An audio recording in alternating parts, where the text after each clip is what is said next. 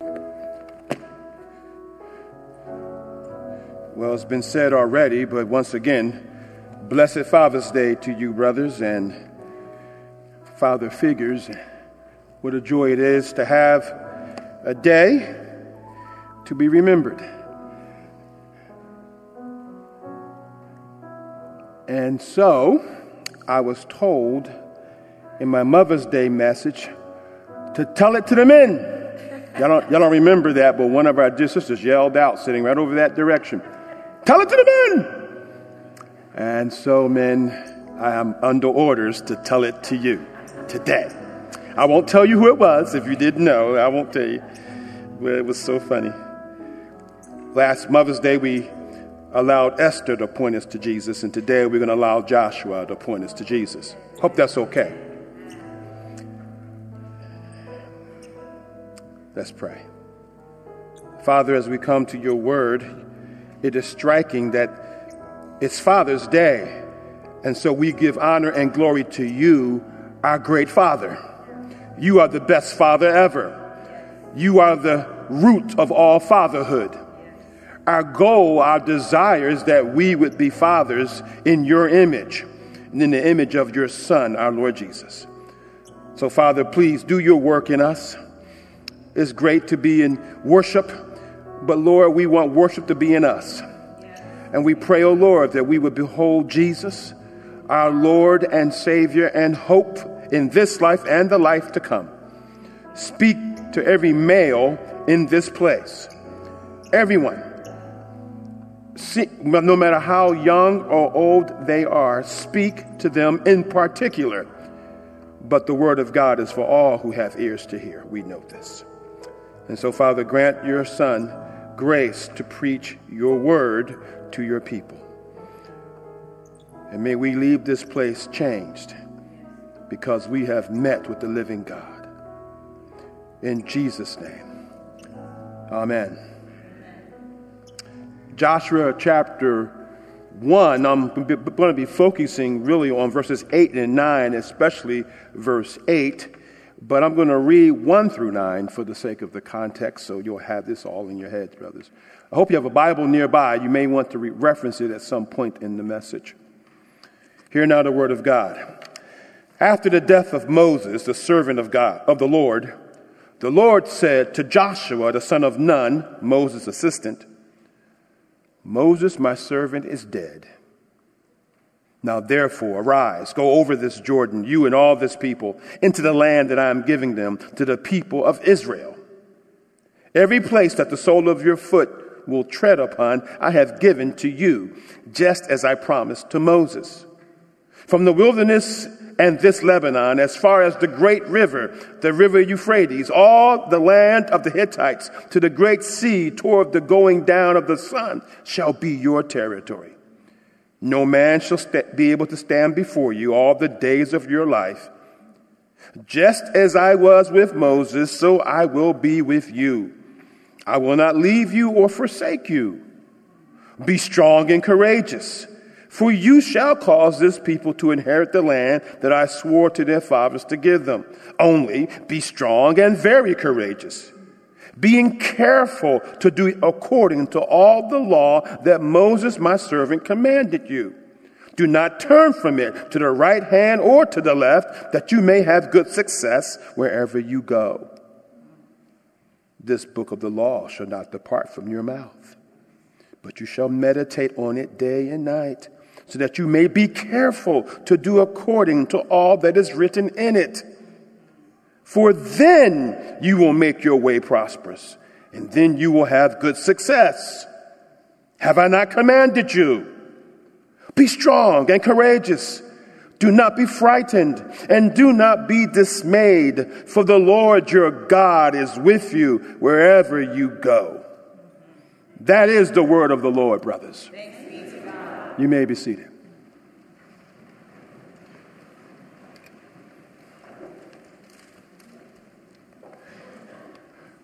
June 19th, 1865.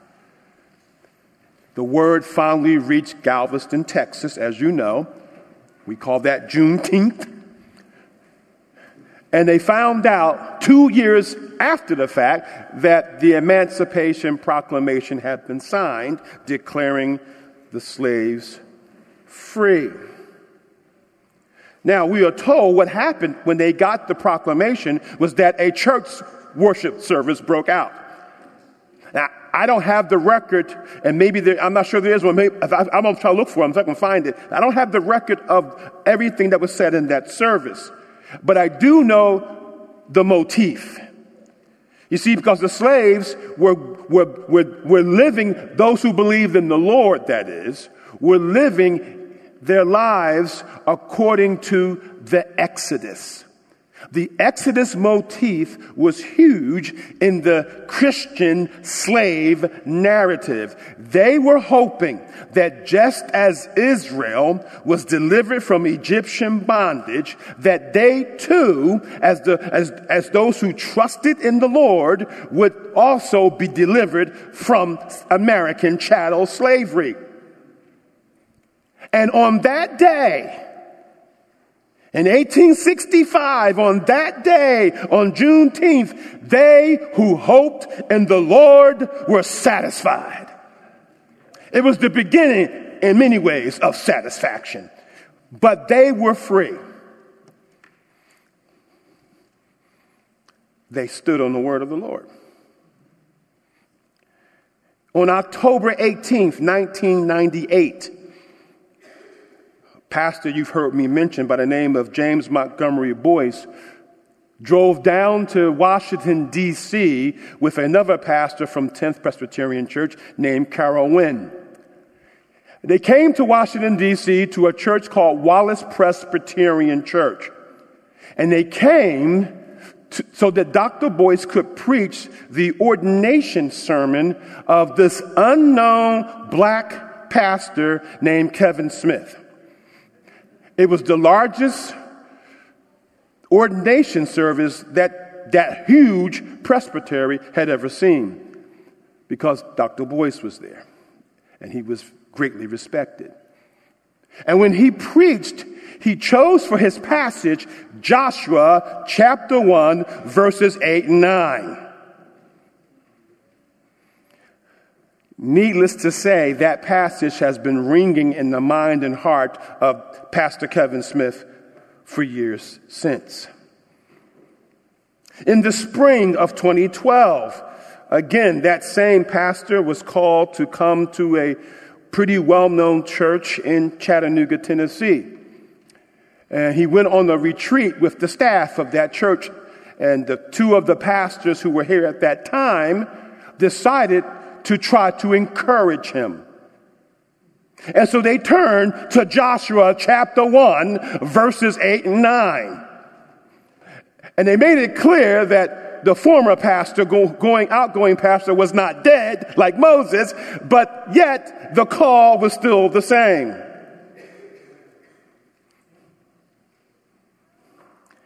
Needless to say, this passage has great significance in my life. Moses' fight was over, brothers. But Joshua's fight was not. He was just getting started. As long as there's breath in our lungs, brothers, we have a battle to wage in the name of the Lord Jesus. Warriors are needed. But not just fighters, wise warriors. Men like, there will be no slides, so forgive me, guys. Men like in 1 Chronicles 12:32, the men of Issachar. They were said to understand the times, to know what Israel ought to do. Those kind of men, those kind of warriors are needed. And even wise men, and being wise is not enough, though essential. See, brothers, we don't need macho warriors, but we still need courageous ones. Courageous warriors of righteous obedience, of justice, and of faith, hope, and love in the name of Jesus. Do we have any warriors out here today? But without courage, even while claiming to follow Jesus, we won't stay in the fight, brothers. We end up with tons of men who have a privatized faith, or worse, no faith. You see, a privatized faith keeps us from standing boldly and respectfully for what we believe. We don't need a privatized faith, brothers. We're not called to that. We are called to a faith that is personal, but it's not private.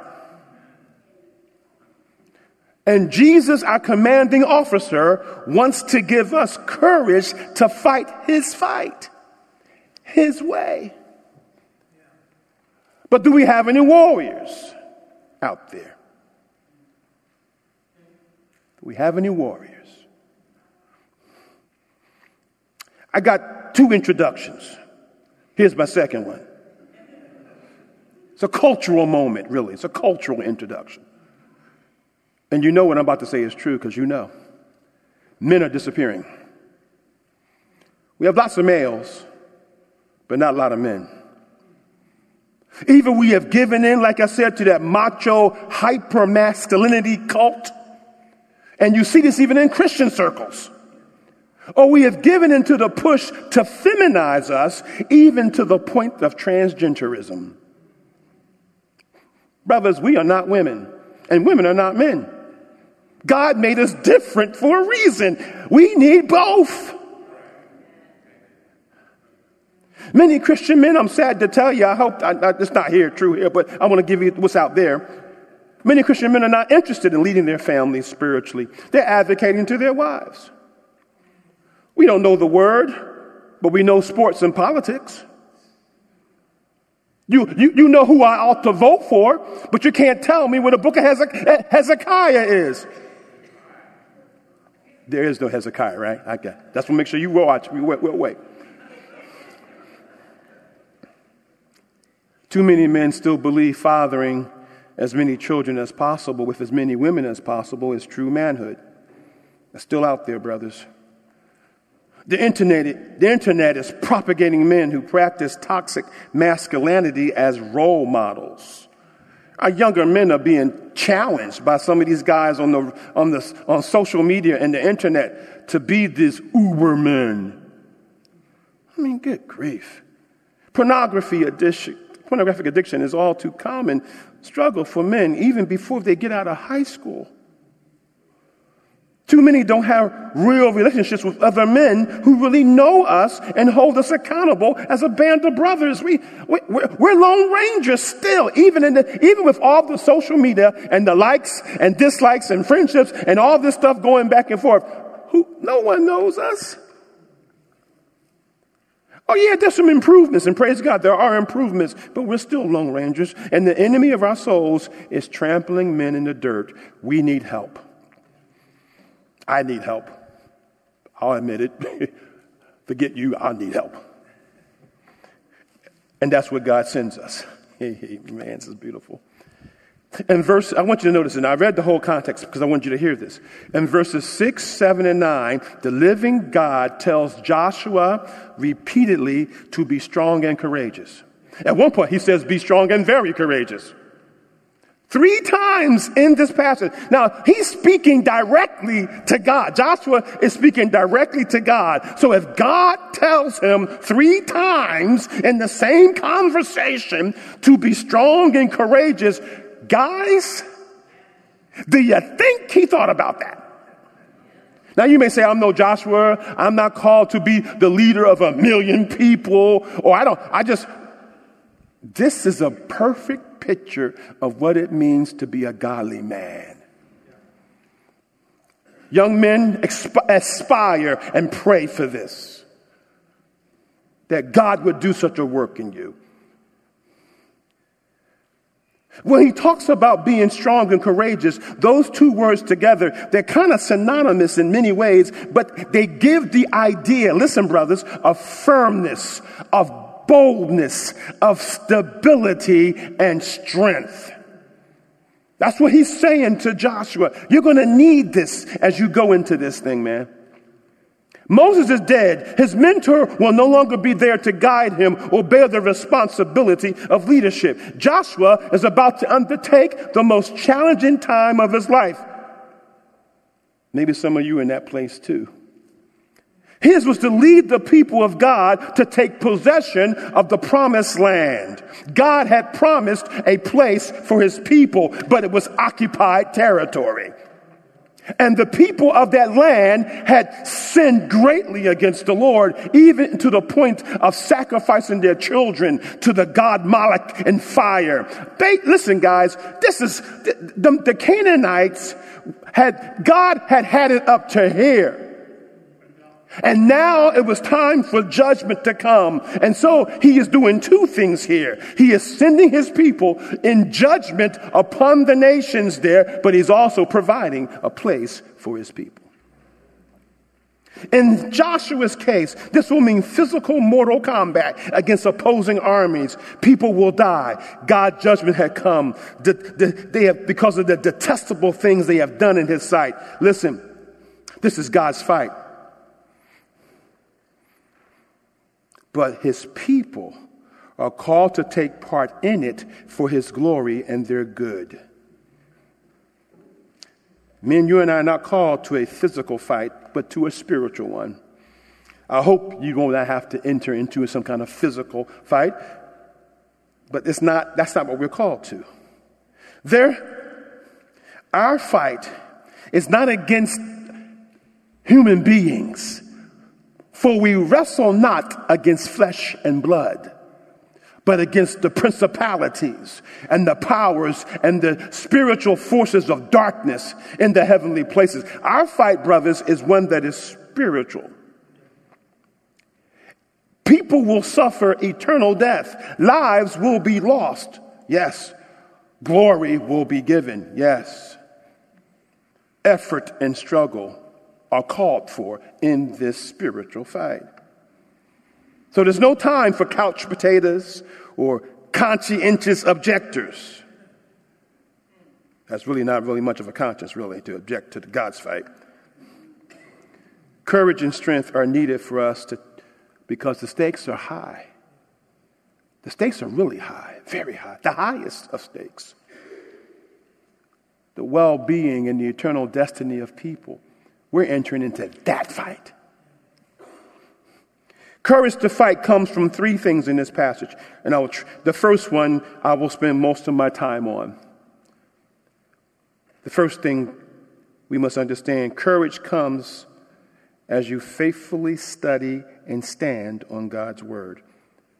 Write that down if you take notes. Courage comes as you faithfully study and stand on God's word.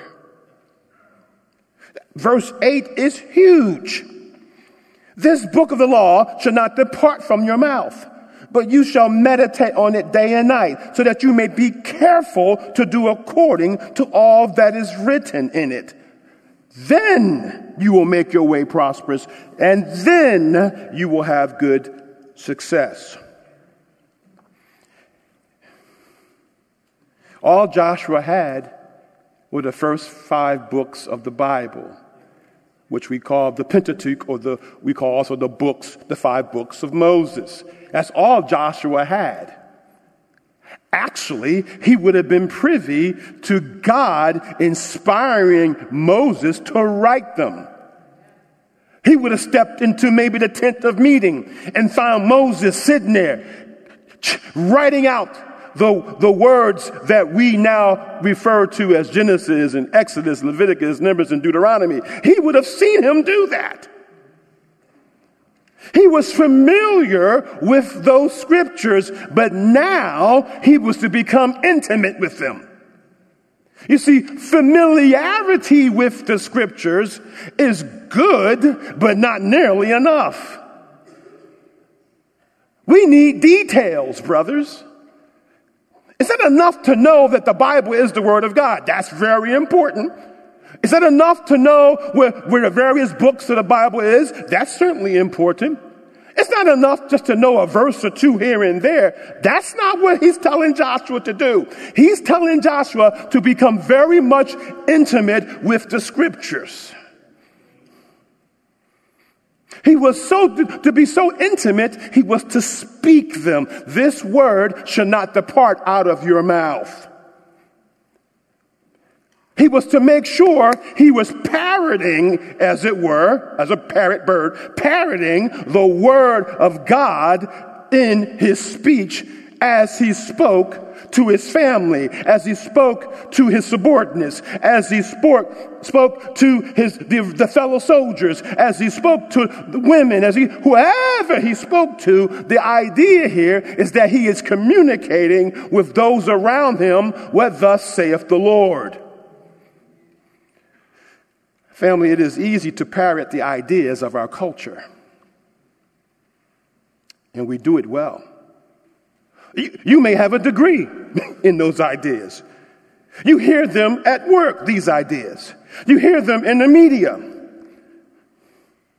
And we find ourselves, listen to me guys, and you doing it, and if you don't believe it, just check yourself out. Go this week and just listen to yourself sometime. You will find yourselves repeating what you've heard from the culture, and a lot.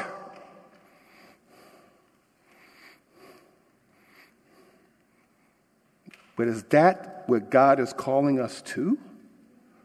Not so for you, brothers. God's word is to be in your mouth. This is so when we speak, his wisdom pours forth. There's nothing wrong with knowing the latest leadership trends and reading the latest leadership books or whatever. Nothing wrong with that. Or economic trends and studies or biological research. There's nothing wrong with knowing those things at all. I hope you do know those things. But if you do not know the word of God, you will become worldly. You will become spiritually dull by default. Something will control your mouth. And by the way, Jesus, our Lord, said, it is out of the heart that the mouth speaks. So whatever controls your mouth actually controls your heart. Something's there. Something is reigning and ruling there. You see, the Bible will give you a foundation for your work. It will give you guardrails for your integrity that you can hold on to. See, when you hear the ideas from the culture, you can see and determine what is good and what you should practice and what you should perpetuate because you now have a foundation called the Word of God. The Bible talks about discernment, ability to know good from evil. And that only happens as the Word of God is percolating in your soul.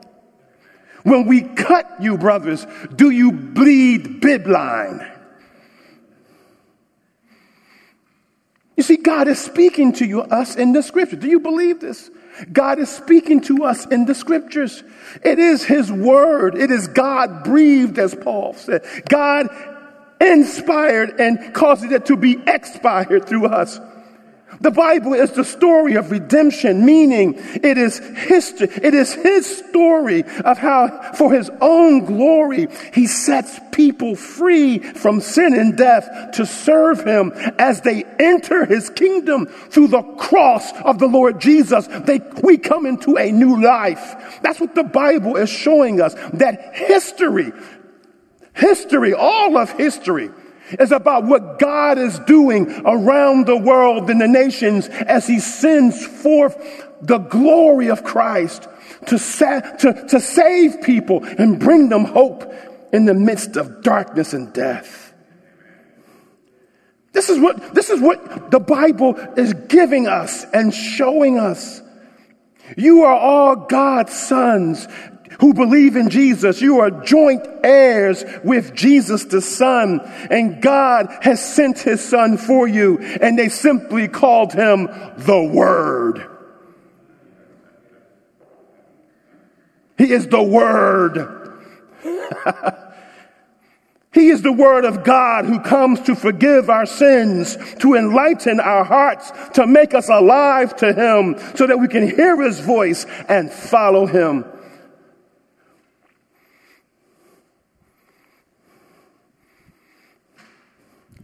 But God says this, brothers, listen. He says to us to let this word saturate our mouths, our minds, even all through our heart. He wants that word to just percolate in us. Why? So we can have eggheads and be able to quote theology and scripture so perfectly. That's all good, but is that the goal? No, he says that we might be careful to do all that is written. Are you following me? I'm in the text. If you got open your Bible, you got Bibles there. If you don't have one, look, it's right there. Careful. That's the goal. Careful to do all that is written. You must be careful. The word careful means to be on your guard. God is talking to Joshua in the midst of the people of Israel who has followed God finally for 40 years in the desert, and he's still telling Joshua, you got to be careful to do what I'm telling you, bro. Because he knows, brothers, that other voices are going to be speaking to Joshua. Voices of unbelief from the very people of God themselves. Moses had them. Joshua got them. We got them. And then he knew that as they went into the Canaanite territory, the nations would also be speaking. The culture, the unbelieving culture, would be speaking to Joshua.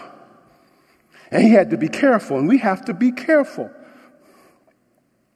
On our guard. Because our goal is to do the word, to live the word, to practice the word. Yes, I'm talking about obedience, but it's obedience. Listen here. God saved Joshua by grace like he saved Moses and like he saved the rest of the nation. He didn't have to choose them. He chose them because he decided to love them. Joshua is responding to being chosen by God by grace. And now that he is chosen by God by grace and given a position of leadership, he is now still responding to that grace with a life God wants of obedience. You are not saved to be disobedient. He took you from disobedience and living for yourself. He has brought you into his kingdom and said, Jesus says this, follow me. That's what God is calling Joshua here as he goes into battle against the forces of darkness. Follow me. You need to know my word. And watch this, brothers. He goes, there's a step in here. There is, don't let it be taught from your mouth. Oh, be careful to obey it. There's one thing in the middle. Did you see it? Meditate on it day and night. Did you see it? Meditate. You shall meditate it on day and night so that you may be careful. How are we going to be careful? How are we going to guard? How are we going to be on the alert? He says there must be something called meditation upon the word of God. We're not talking yoga. We're not talking transcendental meditation. We're not talking anything Eastern here in that sense. We're not talking about emptying your mind as in various religions. That is not biblical. You can't really do it anyway. We're not trying to become mentally passive. No, we're not trying to create our own reality. No. When the Bible says meditate, it's like talking to yourself. It means filling your mind with God in Scripture. If you are visualizing anything, and you are visualizing what his word would look like if it became reality in your life.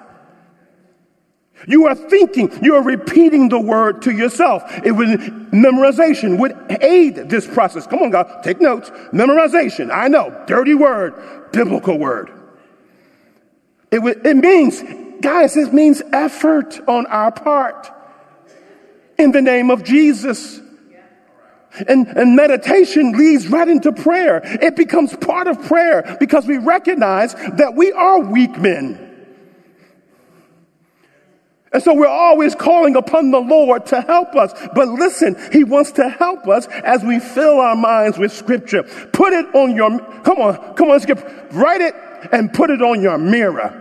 Make a 3x5 card. No, better than yet. Make an A note on your cell phone. Pull out Google Keep or whatever it is you use. Make a note. Oh, I read this morning. Put it there. Boom. And then throughout the day, bam, there it is. Make it a screenshot. Put it on your desktop. Come on, somebody. I got verses laminated that I laminated and pinned to the window in my office above my computer screens. And as I look up daily, there are some significant passages that remind me of why I'm doing what I'm doing, what God has called me to be and do. Brothers, are you with me? What's on your mirror? What's on your phone? Is it reminding you of the faithfulness of God and the truth of God as you deal with the garbage inside of you? Because we all got garbage. I'm talking to the men, not you ladies. You don't have garbage.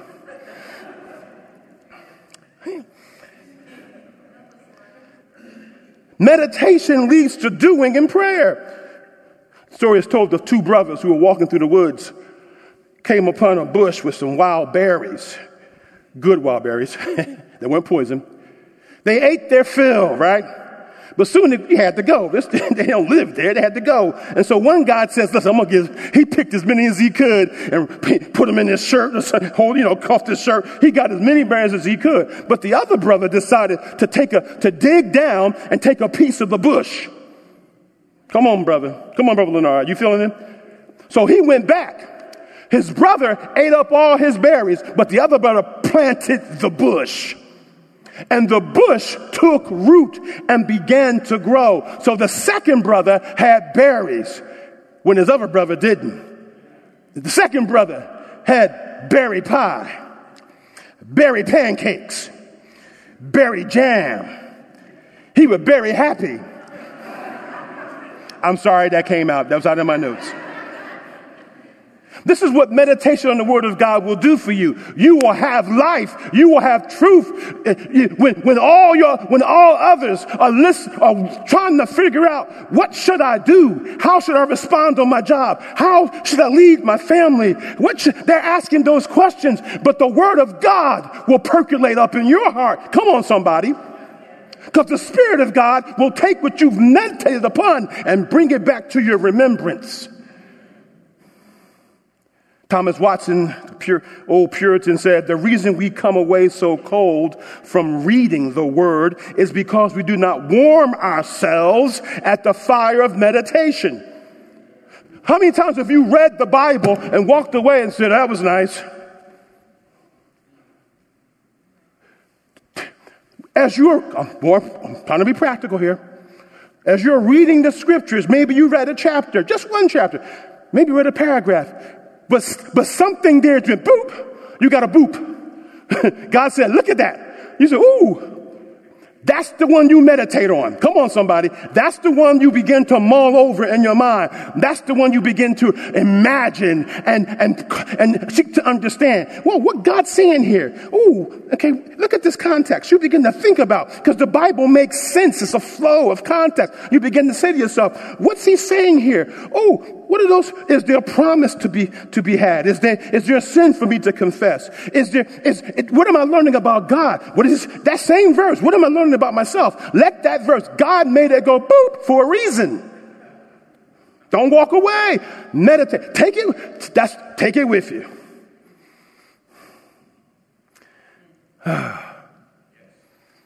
So when you speak, his wisdom pours forth from your mouth. It's like It's like you were a cup of tea. Better yet, a cup of hot water. Steep in real hot water. And the Word of God is the tea bag. And you can dip that tea bag in that hot water of your life. But with this sermon is one dip. You go read for a minute, read sometime, you're dipping again. Maybe you even had a Bible study for a little bit, with some friends. If you're in a small group, you dip it again.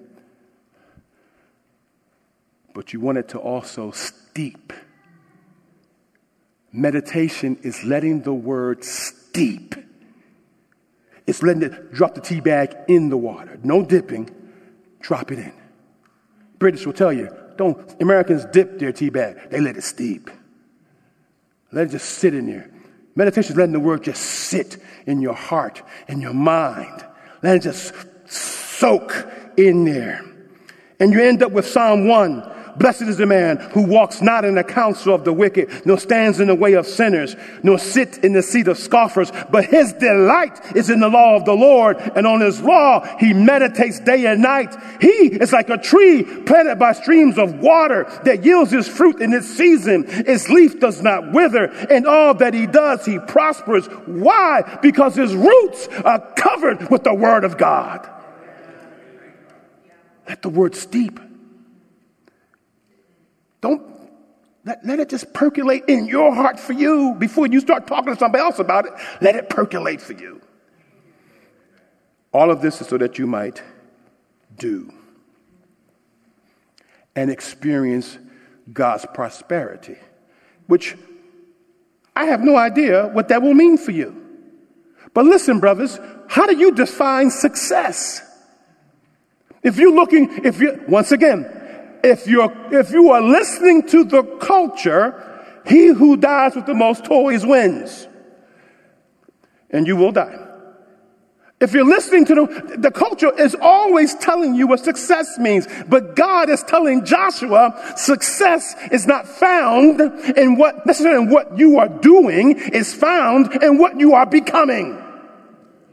Because when the word of God steeps and seeps in you, you are being shaped into the image of Christ. Now, yes, we expect many times, especially in this country, that might provide some success in what you are doing. But listen, brothers, success is found in Christ's likeness. Success is found in your life honoring the Lord. Success is found in seeking first the kingdom of God and his righteousness, not your righteousness, his righteousness.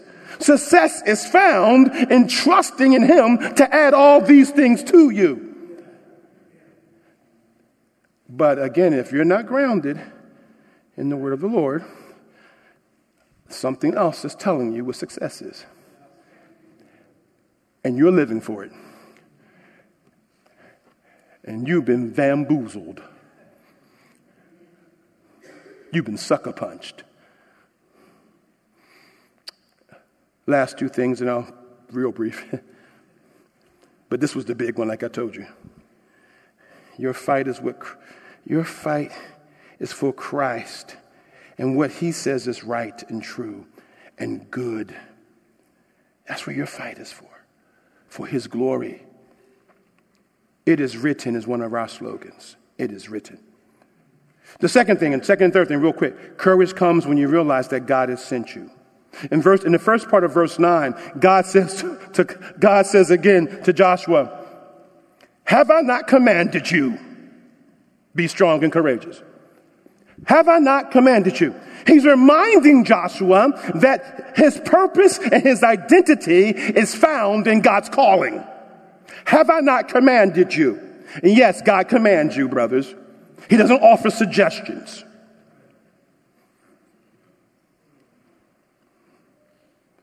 He is not an American. This is not a democratic republic. It's a theocracy.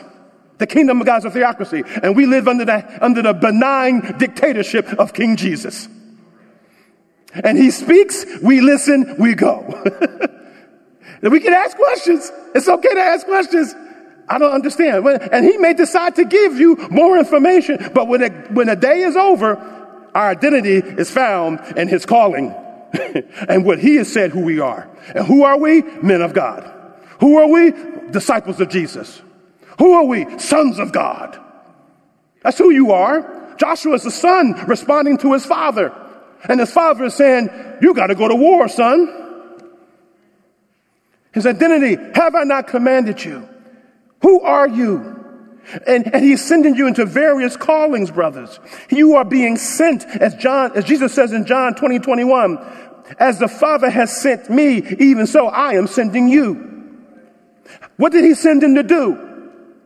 Jesus was sent to bring glory to his Father by seeking and saving the lost, seeking the kingdom, and seeking to bring people to him. If I be lifted up, he said, I will draw all men unto me, as the Father has sent me. Even so now I am sending you, sons. You must go. Our calling, our identity is wrapped up in that word, sent.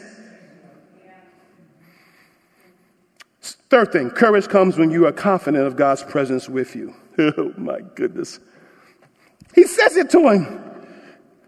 The Lord your God is with you wherever you go. In that passage, he says it twice. He is with you. That section. He is with you. You are never alone. Brothers, I know what it's like to have to lead and feel like you are alone. It ain't cool. It ain't cool. I know what that means, and many of you do too. You know what it's like to be the only Christian where you work. Maybe the only Christian in your family, in your immediate family. And God is calling you to stand in the midst of that. And man, it's hard, the pressure, the cultural pressure. It's real, and you feel it. But I want to remind you of something. That's Joshua chapter 5. Love this passage. In chapter 5, Joshua is doing some reconnaissance. He's checking out Jericho before they go in. And while he's doing that, he runs into somebody. Joshua's by Jericho. He looked up, and there was a man standing beside him with a sword in his hand. Now, when you see a guy standing beside you with a sword in his hand, you want to be clear what his intentions are. All right, let's put it like this. You got a guy standing beside you with a Glock, and you don't know him, and you're about to go into battle. Now, you're reaching for your weapon at that point because you don't know what's going on here. So Joshua asks a good question, okay? Are you for us or for our adversaries? Listen to his answer. No. Talk about what? He says no. But then he says this. I am the commander of the army of the Lord. Now I have come. And Joshua fell on his face to the earth and worshiped and said to him, what does my Lord say to his servant? And the first thing he says, Moses experienced. Second experience, here you go. Take off your sandals from your feet, for the place where you are standing is holy, baby, because I'm here. The commander shows up. This guy, we believe, is a pre-incarnate picture of Jesus. The second person of the Trinity, that is, shows up and says, Joshua, I'm not here to take sides. I'm here to take over. I'm with you, bro, but you're going to follow me. Worship. And let me tell you what you're going to do. Joshua needed a leader to lead him so that Joshua could lead the people. What was happening here is that now God is showing up to lead Joshua, and through Joshua, God is leading the people. It's God's war. The battle is the Lord's, and he came to fight the battle. Listen, that's what they learned, and that's what Israel learned. The battle is not ours. It's the Lord's fight. And on the cross, Jesus dealt the death blow to the forces of darkness. That's victory on the cross. He is dealing the death blow to sin, to Satan, and to our flesh, our fallen nature. He dealt the death blow, and now we are following Jesus in the mop-up mission. We still got some skirmishes, but he already won the war, baby. And he is saying he is with you in the sicknesses, and the pain and the job situations and job losses and job findings and housing, all wherever you are going, because he sent you, he is now saying, lo, I am with you always, even into the end of the age. Great Commission promise, right? Brothers, you're not alone. I know sometimes it feels that way, but that's why you've got to let the book of the law, the word of God, percolate down in your souls. You can't just be a casual reader of the book. You can't just be a sometime reader of the book. You've got to dive in. Read chapters, brothers. Read through books of the Bible. Get on a Bible reading plan, whatever it takes. Look, come to Sunday school. I know that sounds childish to some of you, but it's not. That's good teaching there. You are missing out on good teaching where you can ask questions if you don't come to Sunday school. And brothers, if you don't know the Bible, why in the world are you not in Sunday school? You can't rub two scriptures together. Why are you not feeding yourself? Why? What's keeping us? We are distracted, fellas. We are distracted from the very things we need most. But Pastor, I'm working 60 hours a week. I hear you. Why are you doing that again? But you got to work that out. Are you really doing that for what you say you're doing it for? Do you really need all of that? Extra cheddar. Maybe you do. Maybe you do. But how do you start? Can you give God? Can you start the day? Can you take some time? How much TV do you watch when you come home then? I work 70 hours a week, but you spend 4 hours watching a football game. Come on now. Take a little of that time. I ain't telling you to give it. Open the book. Some of you like to read. Get a good book about the Bible as well as reading the book on the topic of doctrine that's important to you. Oh, I got to stop. That's just too much here to go. All right. And the brother said, all right, that's telling me to shut up.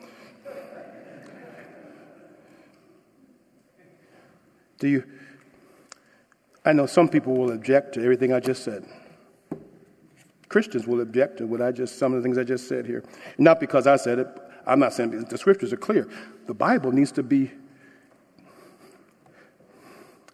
They will say, I can't tell my boss what is written, or my professor, or my neighbors. You're talking about telling people the Bible. Don't let the word depart from my mouth. You want me to tell people the Bible. People don't want to hear the Bible, Pastor Kevin. They want to hear from the latest gurus and experts. You don't tell them the Bible. You just missed the whole point. It's not about what the culture believes. It's about what Joshua believed. God is talking to Joshua's heart here. It's about what Joshua believes.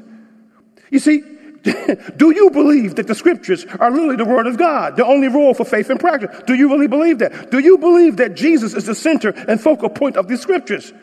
Do you really believe that in these pages is the pathway of true success?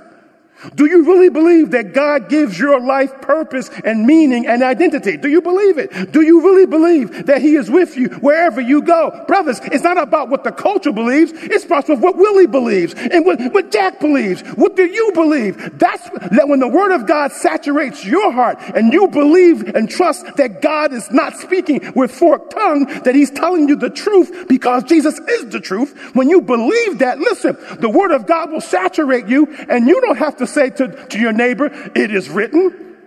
You can paraphrase, because it's in your heart. You'll be able to paraphrase it and talk to them from the foundation of the truth. From the foundation, you can communicate life. And then there will come time when you can say, it is written, when you're doing a direct witness to somebody and they've trusted you and they love you and they know you love them. Now you can sit down and say, what makes you so different? Now you can say, it is written. Now you can bring them. But you don't start there. You start with what you believe and let that be the foundation upon which you build all your learning and understanding from the culture. And then you can speak to the culture without even saying it is written. But what you are saying is written. Can somebody help me out there? Can I get just one amen? I'm begging. Someone say he's begging for amens. Oh, help us. Just trying to help you out. Family, we're waging war. And Jesus, our Lord and Savior, our commander, has won it for us. We're skirmishing still. And there are individual places where you're going to get your tail beat up if you don't trust him. But that's all right. I lost a lot of fights, spiritually speaking. And the Lord picks me up, puts me back in the corner, checks my cuts. He's my cut man. He fixes my cuts. He gives me water, wipes off the sweat, binds up my ribs that got cracked. And then he heals me and then says, okay, keep your left up, jab with your right, and stick and move. He sends you back into the ring. He'll fix you up. You've lost a few, sure you have. But don't stay down. Get up, you bum. Jesus loves you, right? Rocky, get up. Get up. Don't stay down there. You got knocked out. Yeah, you got knocked out, but get up. You ain't dead. Jesus resurrected you, remember? He resurrected you by his grace and mercy. You alive. Get up. Look at your cut man. And he's your cut man. He's your trainer. He's your promoter. Look at him. Jesus, I need you. He's right there. Let him speak to you. Let him give you a strategy for winning his way. You know, Joshua and the name Jesus are the same name. You all knew that. I know, by now. I'm sorry. But that's Hebrew is Joshua, Yahashua. Greek is Jesus. It's funny that Jesus is our Joshua, our true Savior, who leads us into promised land. Joshua saved them from nations by waging war. Jesus saves us from sin, death, and the devil, and hell by dying for our sins. Joshua needed a Savior. Jesus is that Savior. Is it yours, brothers? Settle it. Is it yours? Settle it. Maybe you will end your life like this. Joshua 24, as Joshua's done leading and fighting. Therefore, he said to the church of the Old Testament, fear of the Lord. Serve him in sincerity and in faithfulness. Put away the gods. They were still idolaters. Put away the gods that your fathers served beyond the river and in Egypt. Serve the Lord. If it is evil in your sight to serve the Lord, choose this day whom you will serve, whether the gods your father served in this region beyond the river or the gods of the Amorites in whose land you dwell. But as for me and my house, we will serve the Lord. Settle it, brothers, because he has not called you to be weak tea. Settle it. Father, bless my brothers, my fathers. Help us.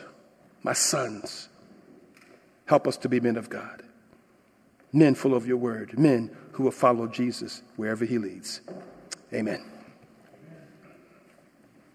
And I went over time again.